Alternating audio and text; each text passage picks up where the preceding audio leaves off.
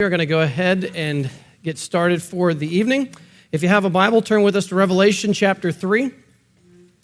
Trying to count here. This is the fifth church, correct? Fifth church? And I forgot to ask you if this is legal or not, but could you go over those? I was hearing the young said that the first one, Ephesus needs to love, Smyrna needs to be faithful, Pergamum needs to discern, Thyatira needs to think, and then Sardis needs to wake up. Could you kind of give us a little brief? Is that legal for me to ask that question?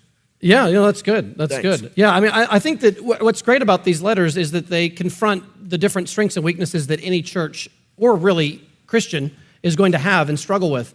And remember, there's 7 churches. Those are literal historical places and real historical churches. But the number 7 is significant because it represents totality, completeness.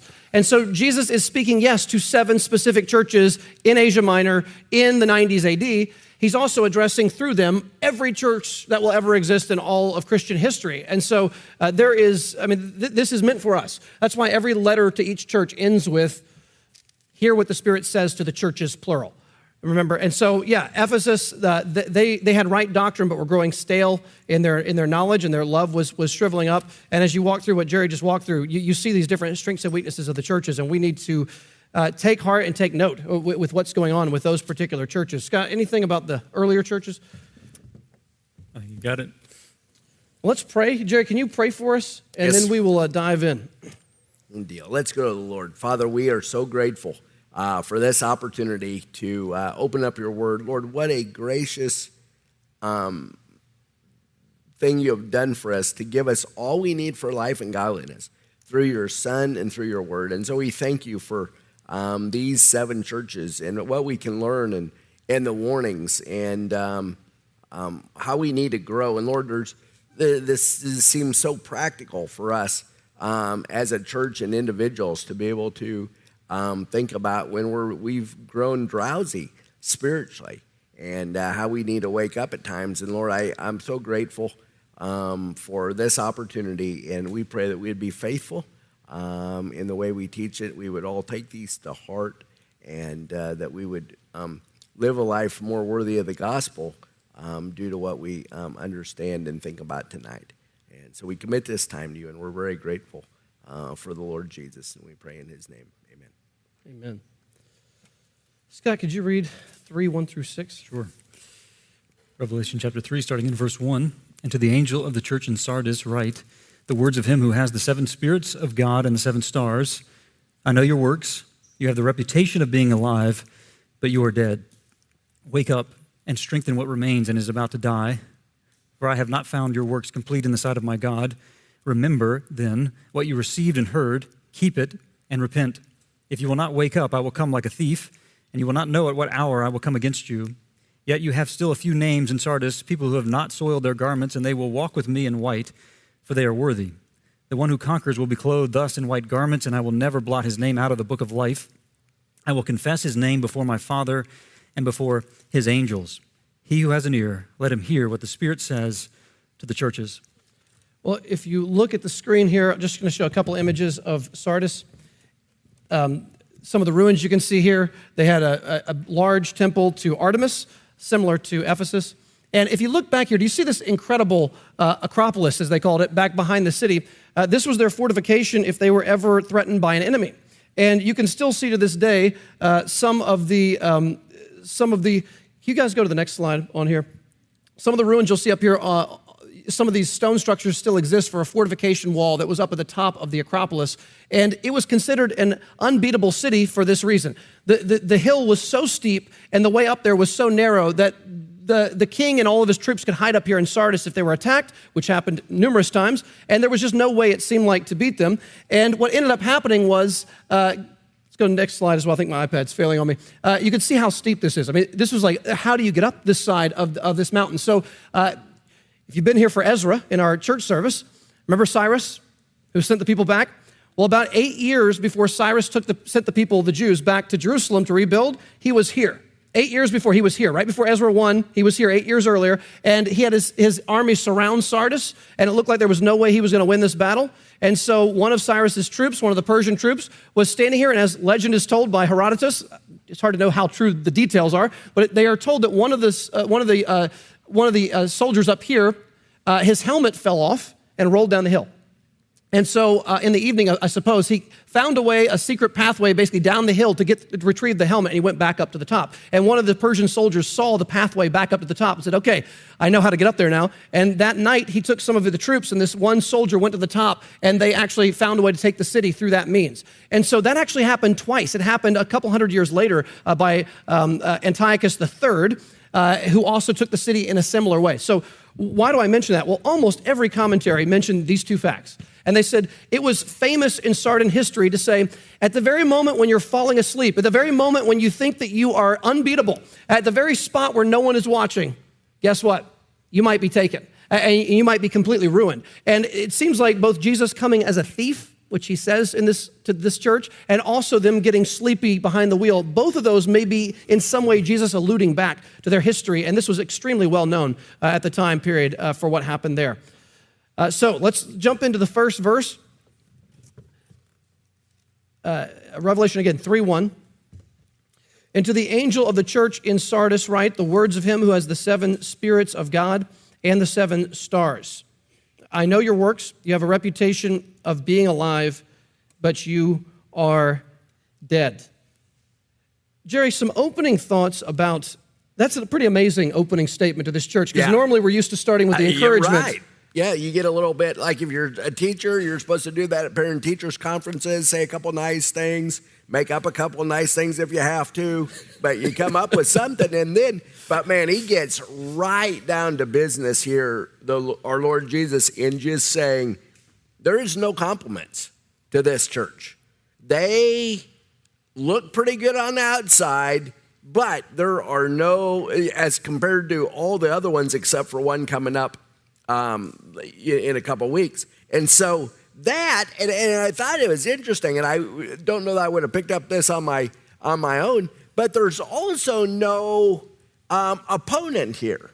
There isn't anybody that seems like it's against them. It seems like the church is just bad on their very own. They haven't needed any help to get to this dead spot that they're in, which is certainly a scary place to be for them. Yeah, there's no mention of the Nicolaitans, the false teachers. There's no mention of Jezebel, the prophetess. There's no mention of a number of different things. Instead, it sounds like the problem lies with the people themselves. Sinclair Ferguson, at the beginning of his sermon, he started with his story. It was so good, he just draws you into the story. He said it was a woman in Turkey. She got on a bus, and she had an envelope. She opened up this envelope, and she began to read from this envelope, or look at the contents of the envelope, and she knew immediately that she was a dead woman. And he said, was she in the CIA? Was she in MI6? Was she going to get assassinated? No. She was a missionary, and she was a missionary doctor, and she had just gotten x-rays, and she knew how to read the x-ray, and she was on her way to see another doctor who was going to read the x-ray for her, and she pulled out the x-ray, and she could read, and she knew that she was a dead woman. She knew that she was going to die. Well, the same is true, Ferguson said, of this church. I mean, people just talked about, can you imagine this church gathering? They're getting ready for the Lord's Day. They're all getting dressed up, and they go to church. This letter's going to be read that Sunday, and there they sit waiting for this letter to be read, and this is Jesus' x-ray of the church. I mean, Jesus has eyes like flame of fire, and the very first verse is like, there's no compliment. And to the angel of the church in Sardis write, and they're probably just eagerly waiting, the words of him who has the 7 spirits of God and the 7 stars, I know your works. You have the reputation of being alive, but you are dead. I mean, talk about utterly devastating for the congregation to hear that. I just think we need to feel the weight of it, the solemnness of it. One of the most solemn of all the letters, one pastor said, disturbing and distressing it would have been to listen to these words from the exalted Christ. And that's just to introduce that verse. Yeah. And the reputation of being alive. Like wouldn't that kind of remind us that they maybe didn't even know it. Until they read this, they were dead but didn't even realize it possibly. Or 2 other people that saw this church, they may have been kind of respected. What do you make of that, Mark?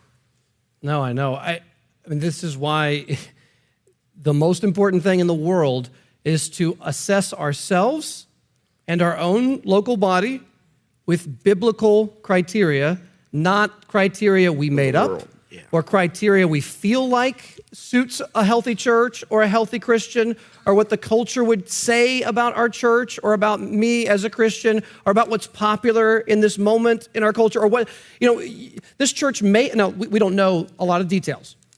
This church may have been financially very prosperous, okay? They may have had large numbers.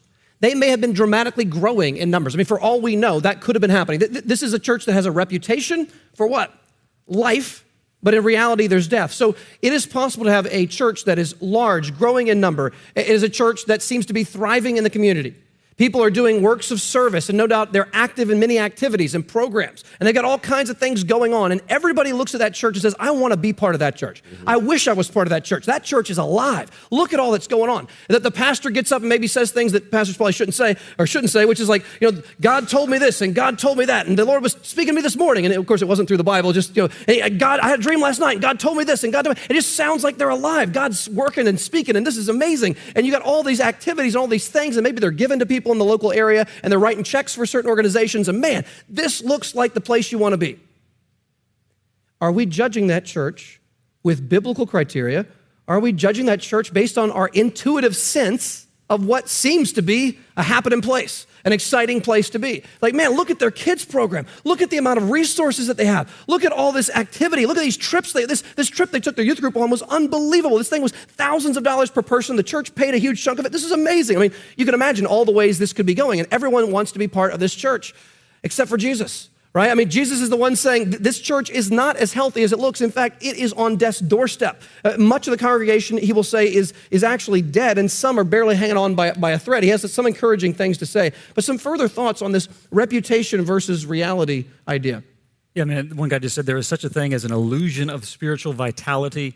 Another guy just said Sardis was what we would refer to today as a nominal church. It was a Christian in name, but name only. The members professed faith in Jesus, but in reality, their hearts were turned from him. And I just think, what a tragic thing. One guy just said there is something unspeakably tragic about a dying church that professes to serve a living Savior.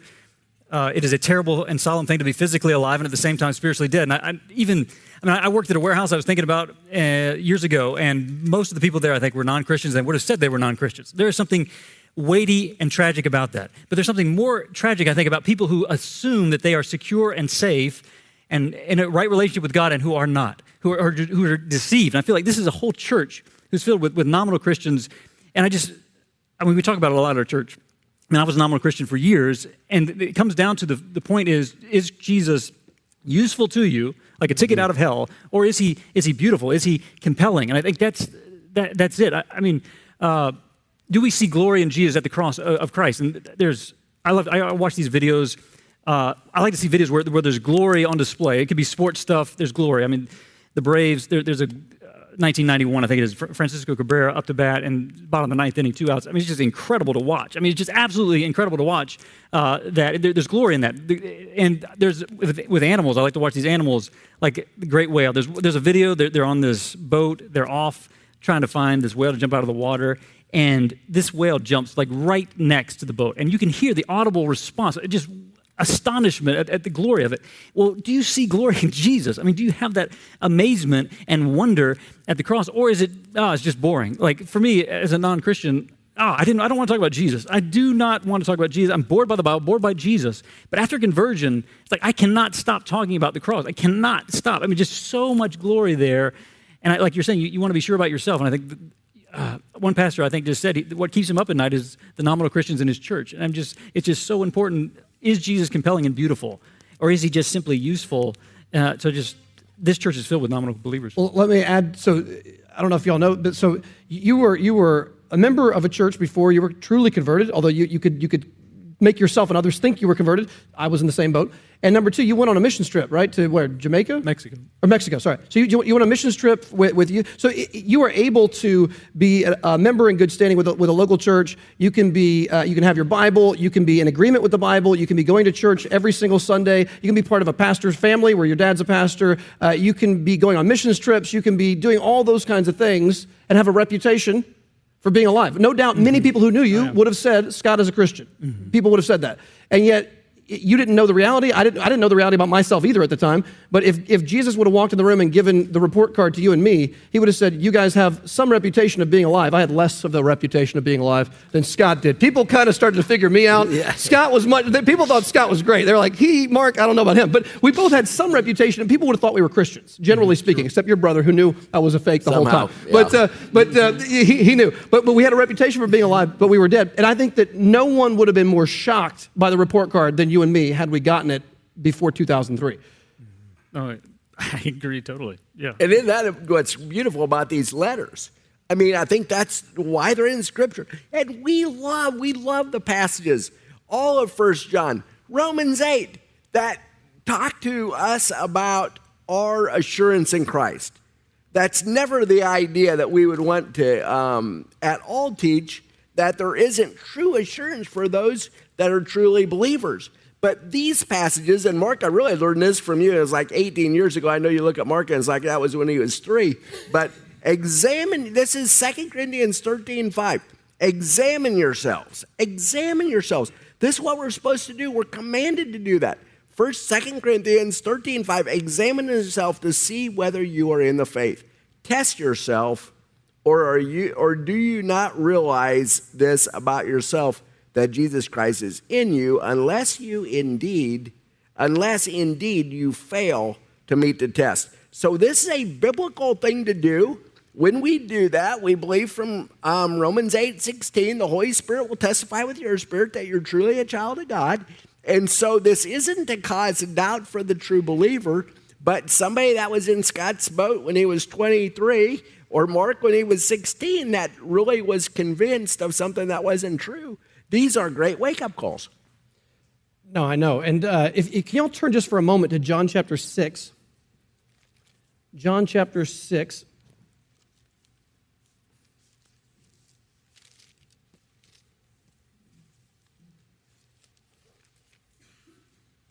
As you're turning there, just take something like the fruit of the Spirit.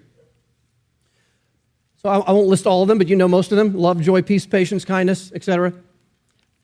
You do know that that's a criterion for whether I'm a believer. You can look at that list and see, is the Spirit at work in my life? But here's why things like that, we got to be so careful. Is there a worldly counterfeit of love? Have you ever seen a non-Christian who seems like a loving person so far as like, you know, in a worldly sense, relatively speaking? Yeah, of course. Do you see joy in non-Christians, like in a sense of like happiness about things? Sure. Do you see sometimes degrees of peace? Sure. So you understand there's a counterfeit version of all the fruit of the Spirit. So just because I sometimes am happy, or sometimes I feel like affection of love, or sometimes I have some peace, that does not mean I have the fruit of the Spirit. My goodness, the fruit of the Spirit is something that is not natural. No one naturally has the love, joy, and peace and patience from the Holy Spirit that comes from a new nature. So the question is the love that I have ultimately a love for God, a delight in God? Is the joy ultimately joy in Christ? Is the peace ultimately coming from Jesus? And if it's coming ultimately from the triune God and spilling over in how I treat other people, then that's the fruit of the Holy Spirit. But there's a secular version of all those fruit. And so beware that you not just think, well, I'm sometimes patient, I'm sometimes kind, I have goodness, therefore I'm a Christian. Are those things rooted in a high view of Christ? Are they rooted in a delight in Christ? And to make this point a little bit from a different text, John 6, Jesus just fed the 5,000 in the first verses. And look at this verse right here. Verse 23. Other boats from Tiberias came near the place where they had eaten the bread after the Lord had given thanks. So when the crowd saw that Jesus was not there, nor his disciples, they themselves got into boats and went to Capernaum seeking Jesus. I'll just stop there. This looks like revival is going on, because you have a crowd of 5,000 men plus probably 5,000 women and maybe 10,000 children. You got a crowd of 20,000 people that just got fed this miraculous food, and they're leaving their home for the time being. They're leaving work for the time being, and they are chasing Jesus around the Sea of Galilee. Right? They are running after Jesus around the Sea of Galilee. They're giving days of their lives because they were so hungry. Days have gone by. They're doing nothing but listening to Jesus preach and chasing Jesus around the Sea of Galilee, and they're seeking Jesus. My goodness, I mean, this looks like they're alive. If I were to look at this moment, I said, this is a reputation of being alive. This crowd looks like they're on fire for the Lord. They're chasing Jesus all over the place. They can't get enough of being around Jesus. And then verse 25. When they found him on the other side of the sea, they said to him, Rabbi, when did you come here? Jesus answered them, truly, truly, I say to you, you are seeking me, not because you saw signs, but because you ate your fill of the loaves. Do not work for the food that perishes, but for the food that endures to eternal life, which the Son of Man will give to you. For on him God the Father has set his seal. Then they said to him, what must we do to be doing the works of God? Jesus answered them, this is the work of God, that you believe in him whom he has sent. And then it goes on, and skip down here. After Jesus speaks a little bit further, look at verse 60.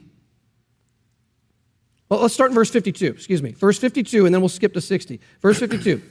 The Jews then disputed among themselves, saying, how can this man give us his flesh to eat? So they're troubled by what Jesus is teaching, that he's the bread of life. Verse 60, when many of his disciples heard what Jesus was saying, they said, this is a hard saying. Who can listen to it? But Jesus, knowing in himself that his disciples were grumbling about this, said, do you take offense at this? And he goes on, and look at verse 66. After this, many of his disciples turned back and no longer walked with him. So Jesus said to the 12, do you want to go away as well? Simon Peter answered him, Lord, to whom shall we go?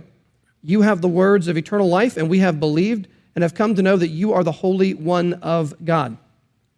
So at the end of this incredible week of people seeking and listening to Jesus, this crowd of 20,000, how many are left at the end of the week? 12. The 12 disciples. And one of them is the devil, it says later in this text. One of them is Judas. So you've got 11 left at the end of that week. A crowd of thousands desperately seeking Jesus, can't get enough of Jesus. They want to make him king, it says earlier in the chapter. They're all about Jesus. Man, they got a reputation for life. It turns out, Jesus says, you're seeking me because you're seeking what fills your stomach. You think I'm useful for a free meal. You're not understanding this sign about feeding you with miracle bread was meant to tell you something about who I am. I am the bread of life. If you come to me, you will not hunger. If you believe in me, you'll never thirst. I am the answer. I am the satisfaction. And when the crowd hears that his flesh is food, that his body is the true bread, they say, this makes no sense. How can a man be eaten or satisfy us? That makes no sense. We're out of here. And 20,000 people walk away, and there's only 12 left, and one of them is going to walk away a little later. So these are the kinds of tests we need to ask ourselves. Is Jesus mainly useful, like Scott said, to get out of hell?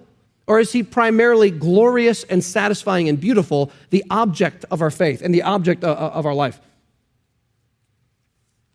We can turn back to Revelation 3.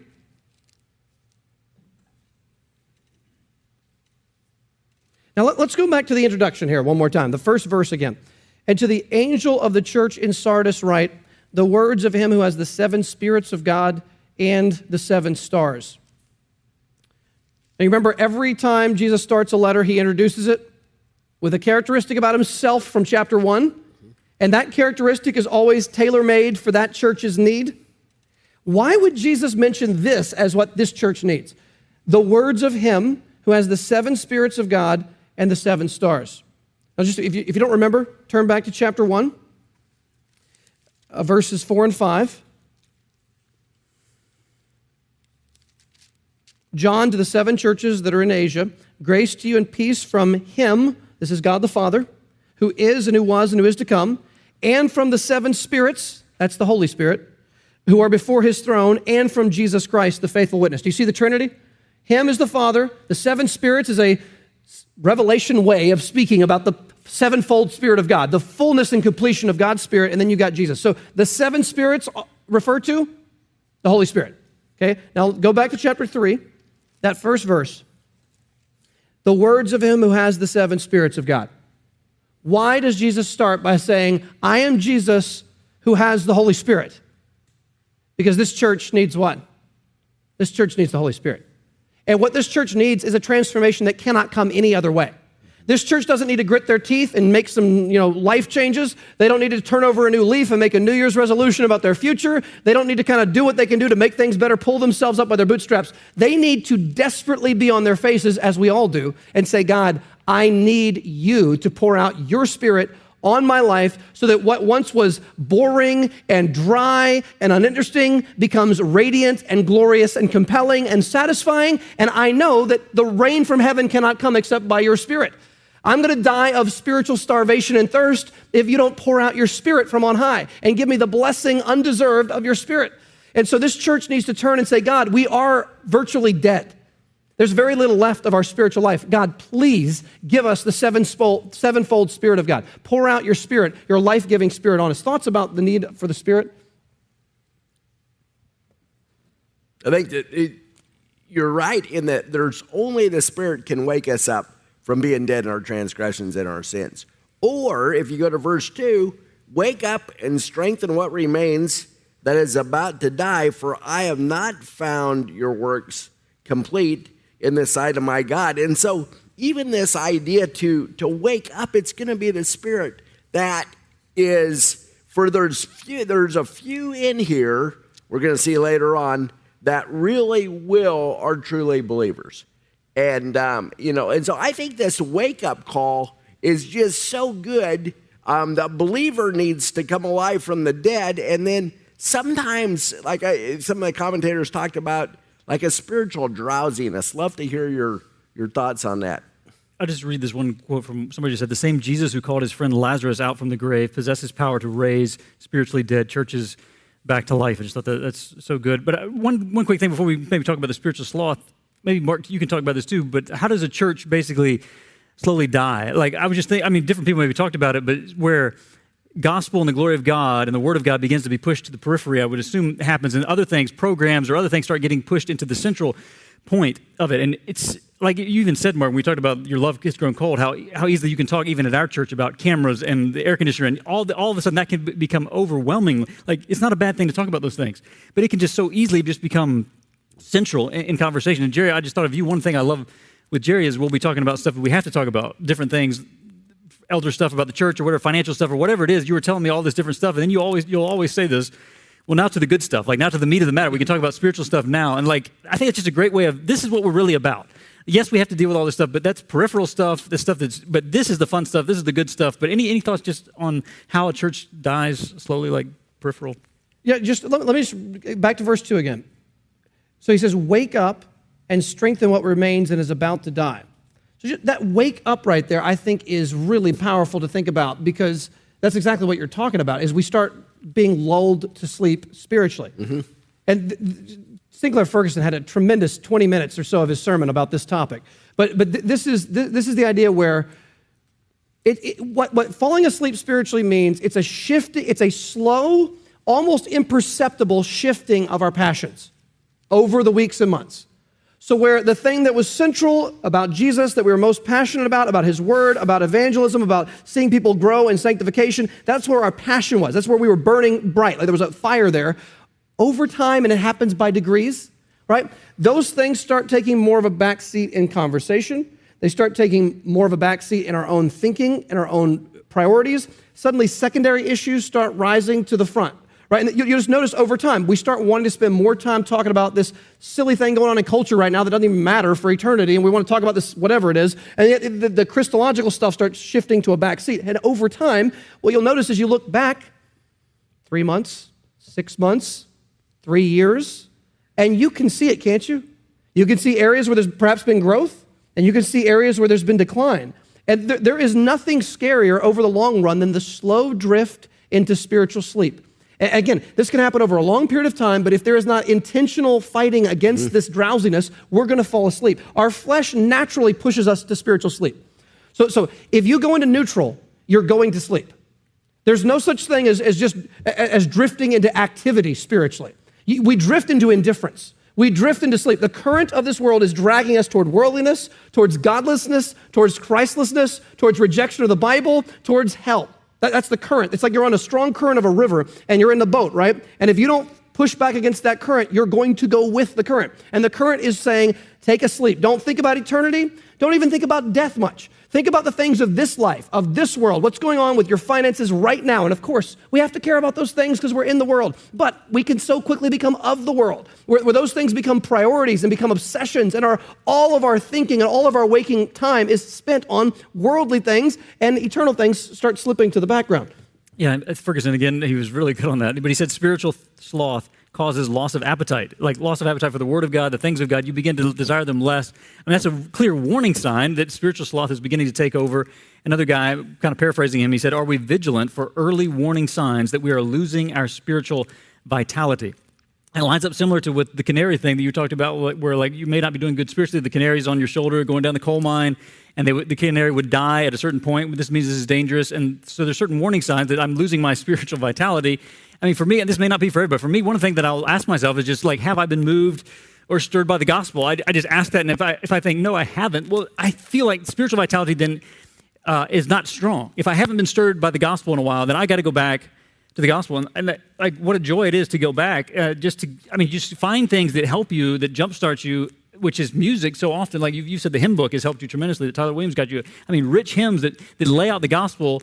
I mean, the one I wrote down, there's a fountain filled with blood, drawn from Emmanuel's veins, and sinners plunge beneath that flood lose all their guilty stains. And I just love this line. The dying thief rejoiced to see that fountain in his day, and there have I, though vile as he. I mean, I know I'm as vile as that thief, washed all my sins away. And you just come back again to the wonderful gospel, and will strengthen that spiritual vitality. But you have to ask yourself, I mean, for me, have I been stirred by the gospel? If I haven't, oh man, something's wrong. You plead with God, and you go to the gospel again for the vitality to come back. Yeah, and sin just pummels us and just adds to this. But we have to turn to Romans 13 for a second. Verse 11. Romans 13:11. And I know we seem like we go here once a month. We probably ought to go here every other week instead. But besides this, you know the time. The hour has come to you to wake up from sleep. For salvation is nearer to us now than when we first believed. The night is foregone. The day is at hand. So let us cast off the works of darkness and put on the armor of light. There is no time to lollygag. No time for naps. Now, I am a napper physically and oftentimes too much spiritually as well, I'm afraid. But I am very moved by this passage every time I look at it. And then he gives us some specifics. Let us walk properly, as in the daytime, not in orgies and drunkenness, not in sexual immorality, not in sensuality, not in quarreling and jealousy. Like, we're guilty of some of that, right? We kind of want to quarrel. We're a little bit jealous of somebody. But put on the Lord Jesus Christ. Make no provision for the flesh. No provision. Don't let anything in there. And so I appreciate your guys' warnings on this, because we're going to gratify those desires, and that's going to make us sleepy spiritually, and it's dangerous. Yeah, so one way to kind of get at this is to ask, what are things that help wake you up when you're falling asleep spiritually? And I'm just going to give just kind of random stuff. This is not going to be true for everybody. I'm talking like you kind of talking about your own experience here. I know this is not true for everybody, but for me, some people this probably has the opposite effect. For me, if I almost need just a cold bucket of water over my head spiritually to sort of wake me up, this may sound strange, but it is hearing stories, oftentimes tragic stories that are going on in the news, something really just awful that's happening in the world. It has this effect of waking me up and sobering me to reality. If there's a tragic death or some horrific suffering that anyone's going through in the world, if I go read about it or watch an interview about it, it has this way of sobering me. So to go from just like wanting to veg out on entertainment, which does the opposite, it makes me feel like nothing matters. You just feel like you're dead inside when you're scrolling or watching little video snippets and shorts on YouTube. Good night. The bane of human existence is shorts on YouTube. So like, if that's where I want to go at night, I have to make a deliberate decision. Sometimes I will literally choose to go to a news article I know it's going to just shock me awake, to say, wow, like, people are dying out there. Like, there's awful suffering in this world, and there's an eternity out in front of us. Life matters. Like, my moments matter. And so find the things for you that wake you up spiritually, that alert you to things that there's glory out there, there's horror out there, there's beauty. I mean, one thing is, I know, again, these are dark thoughts, but like thinking about like my children entering eternity unprepared. I thought about that just recently, and just spending moments thinking about that. And what responsibility I play in their life, and what responsibility in my life, my effect it has on them, that sobers you. Like the thought of mind-numbing entertainment feels like such a sham when you're thinking about preparing your family for eternity. Like it's like, what am I doing here with my time? I could be praying right now and look what I'm just scrolling or whatever it is. So I think fighting for things, what are things for you guys that help you wake back up when you start to go numb? Calling Papa. That's that right. usually does it. Yep. And oftentimes it is. It's our brothers and sisters in Christ that have so many times kind of tapped me on the shoulder and was like, hey, quit this sleeping here. So, and certainly every time God's word, 100% success rate to read, to think about, to meditate therein day and night, observe to do according to all that's written there, and then he makes your way prosperous, then he brings good success. So a constant diet of the word, and then other believers, I cannot be thankful enough for our church that wants to talk about spiritual things. That's oftentimes what wakes me up. Yeah, I mean, there's going to be sermons and stuff that I will go to. Lodi Backham has a talk. I mean, I go to it over and over again. There are different things like that where it just it gets me almost every single time. Like stuff that he says, I've almost memorized. But I do thinking about my conversion, I do it all the time. Just that. Well, I even go back and think about Dad's conversion, to think about God's invasion of grace there, and it humbles me. It makes me rejoice and thankful. It's just wonderful. So playing off that, seriously, this is a very kind of practical sort of thing. What are the paragraphs in that book you have at home that really have stirred you in the past for Christ? There's like the particular illustration, Spurgeon's conversion, I've read it 1,000 times. That's exaggeration just slightly. I've read it probably 100 times. I'm not kidding. Over the last 20 years or whatever. I read his conversion regularly because it stirs me repeatedly. What are the clips, the sermons, the interviews, the sections of chapters of books that have stirred you awake in the past? Remember where those are. Mark them out. The hymns that get you, right? Like you just mentioned. Have a hymn book and mark out the pages of specific hymns that really have stirred you into alertness and awakeness in the past. And remember where they are. Put bookmarks, right? Save those spots so that when you're desperate and you really need something, I know the books I can turn to say, oh man, I still have to pray and ask the Lord for help, but I know if I go here, it's more likely than not that there will be an awakening moment that comes with that. Yep, and keep a list of God's promises that love that have stirred you, and go to them, and go to them, and go to them, and meditate on them, and think about them, and enjoy them. And Scott, verse 3 reminded me of you there. Remember then what you received and heard. And I thought about how many times you've reminded us of remembering the gospel. And it kind of help us to understand what are we to remember. And then there's forgetting what's behind and pressing on toward what's ahead from Philippians 3:13. So we're supposed to forget some stuff and remember some things. Yeah. And there's an excellent, Piper did a look at the book on the Philippians 3 one. It's excellent, and he talks about 1989 Tour de France, and I guess Greg LeMond was in second place. It was the last race. He was 50-something seconds behind the leader. It was a timed run, and he had to make up 50-something seconds in this one race. And Greg LeMond apparently didn't want to listen to anything in his radio. He didn't want to hear anything about the other racer. He didn't want to know anything. He took it out, and he just solely focused on racing as fast as he possibly could. Like nothing was going to distract him. He was going to race as fast as he could, and apparently he won the race by like 8 seconds. And I just thought, Piper just said it was anything basically, like forgetting what lies behind, what hinders us spiritually, like by looking back, if that causes me to hinder me in my race, then you need to forget about it. It could be past successes in your past, like Paul's list, that list there. If that is causing me to slow down, then get rid of it. But whatever, if you look back and it causes you to strengthen your faith and pushes you on to love and good deeds and to help you persevere, then remember those things. That's the Philippians passage that I quote, Ephesians 2, over and over. Remember that you were lost, you were without hope, without God in the world. That type of remembrance is good. Even the woman in Luke 7, like those who are forgiven much love much. Like if you remember the amount of sins that he's forgiven you, it will stir you on. So we want to remember the gospel again and again. I think Schreiner just said, isn't it amazing how quickly churches forget the gospel? And then right away he said, well, isn't it amazing how quickly I forget the gospel? I just thought it was so good. Churches forget it, but so do we. We forget so quickly, and we need to go back and remember gospel truth. And even just today, I was thinking about, Jesus on the cross, and darkness, I can't even talk about it, and darkness covers the whole land. Like that is God saying, I'm here in judgment on my son. And I think Sproul just said, the mocking would have ceased. You couldn't see your hand in front of your face. 3 hours, Jesus endures the wrath of God. I mean, it's just stunning. And you remember, you think about it, and think, how can it be that he would die in my place? And then worship comes. It's just I mean, just the amazing thing about the gospel. It's just staggering, and yet we're so quick to forget it, and so quick to go in our own strength. And there it is.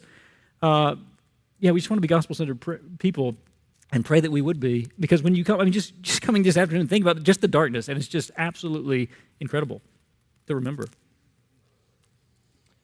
So let's pick back up. I'll reread here, starting at verse 2. Wake up and strengthen what remains and is about to die, for I have not found your works complete in the sight of my God. Remember then what you received and heard. That's got to include the gospel and basic Christian teaching. Remember then what you received and heard. Keep it and repent. If you will not wake up, I will come like a thief, and you will not know at what hour I will come against you. Yet you have still a few names in Sardis, people who have not soiled their garments, and they will walk with me in white, for they are worthy. So again, even though this church is largely almost entirely dead, just let me pause here. He starts by saying they're dead, and then later he says that they are about to die. So you can clearly say that the death thing is a slight overstatement. You guys are dead. He means the majority of the church is dead, but there's a minority that's still alive. And so you're mostly dead, but you're not totally dead. And so probably he's calling first on the ones who are still awake to especially initiate this, but he's calling everyone to repent. And this is the glorious thing about the gospel, which is that repentance is always available in front of us so long as there is breath, that we can always repent at this very moment. Today, as long as it is called today, do not harden your heart, as in the rebellion, but instead repent. And if we repent now, if we throw aside sin now, all is forgiven and we're restored back into the fellowship with Christ. Thoughts on this invitation to repent? I love that, first of all, that's how we come to know Christ.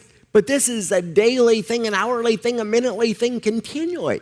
Continually we repent for maybe our attitudes, maybe for the pride that is the selfishness, those kind of things that continually get us. We go back and enjoy the thought that there is no condemnation for those who are in Christ Jesus. But we go back and we repent by turning around, turning from sin, and racing back to the cross to know him and serve him. Verse 4 again, yet you still have a few names in Sardis, people who have not soiled their garments, and they will walk with me in white, for they are worthy. Clearly, worthy does not mean we're meriting our salvation. I think that's clear. But they are living in accordance with what they profess to be true. And I love that there's a few names. So imagine you're in maybe it's not even a church, maybe it's your work environment. You're the only Christian, right? I mean, everyone around you is a Christian, or at best a nominal Christian, right? I mean, there's no evidence of God at work in these people. It looks like absolutely dark and hopeless. Well, Jesus remembers the few names that are faithful wherever they are. The few names, Jesus knows your name. He's totally aware of the struggle. He knows exactly what's going on with this handful in the church at Sardis who have not soiled their garments, which means worldliness has not taken over them. Their garments are pure. They're still living committedly to the Lord. And Jesus remembers them by name. I think that's a huge encouragement. Thoughts about the encouraging aspect? I like we went over this pretty quickly, but in chapter 3, verse 1, I know your works again. And he says those kind of things to every church. I know your works. And in this church, there weren't very many good ones, but he knew those few, that remnant that was going to have the white garments, and they did not soil their garments. So I love that the Lord knows who are his and takes good care of them, and he who began that good work in them will carry it on to completion. So there was a remnant here, which is encouraging and have to be a wake-up call for the rest of the church. I mean, just one quick quote. He just said, all through the letters of Revelation, we have found Jesus searching out things to praise because of his love for his people. Even in the dead church of Sardis, the faithful remnant is praised. So, Can you read verses 5 and 6? Yeah. Verse 5, the one who conquers will be clothed thus in white garments, and I will never blot his name out of the book of life.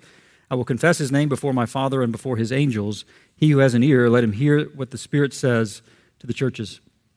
Yeah, the never being blotted out of the book of life is hugely encouraging, obviously. The eternal security of the believer, which runs throughout the New Testament, the idea that God will not lose his own, our names will not be blotted out of the book of life, that they are there forever. Jerry, thoughts on these encouraging texts right here at the end? Yeah, no, I mean, there's so many great passages to go to, and it's hard to know what a favorite is, but turn to John, the no snatching rule. It's what we call it at school. No one can snatch you out of my Father's hand. I love it. John 10, 28, 29 in there. And man, what a neat thing to know. What a beautiful thing to know that God is never going to lose you. Look at verse 26. But you do not believe because you are not among my sheep. Why do people not believe? Because they're not the sheep. And so verse 27, my sheep hear my voice. I know them and they follow me.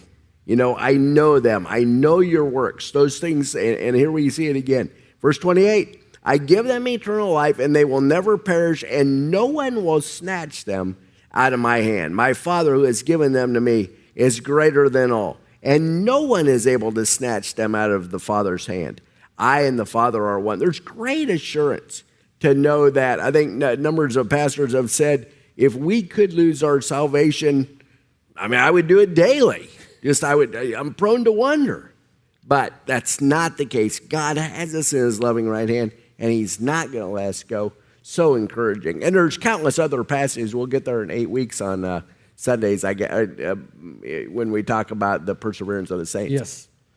All right, we're almost done. Let's go back to Revelation 3. One last part here on verse 5.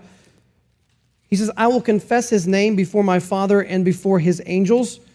This is an echo of in Matthew. Remember when Jesus says, if you don't confess me before others, I will not confess you before my Father. And so a bold proclamation of Jesus, an unembarrassed proclamation of Jesus by our life and by our words is an evidence of true conversion. To be unembarrassed, to be affiliated closely with Jesus in front of the watching world is a sign of a Christian. And the sign of a false convert is the person who's going to say, I'm not going to bring up the Jesus thing now because I'm going to lose some social capital and cultural credibility here because I don't want to offend people with the Jesus talk. But Jesus says, no, if you confess me, I'll confess you. If you refuse to confess me before men, I will not confess you before my Father. Because the evidence of true faith is going to be whether we're bold in our proclamation of Jesus. And that's going to look different in different ways for different people. But we need to be unembarrassed and unashamed about Christ, and he, in response in eternity, will be unembarrassed and unashamed to identify with us. Any closing thoughts tonight?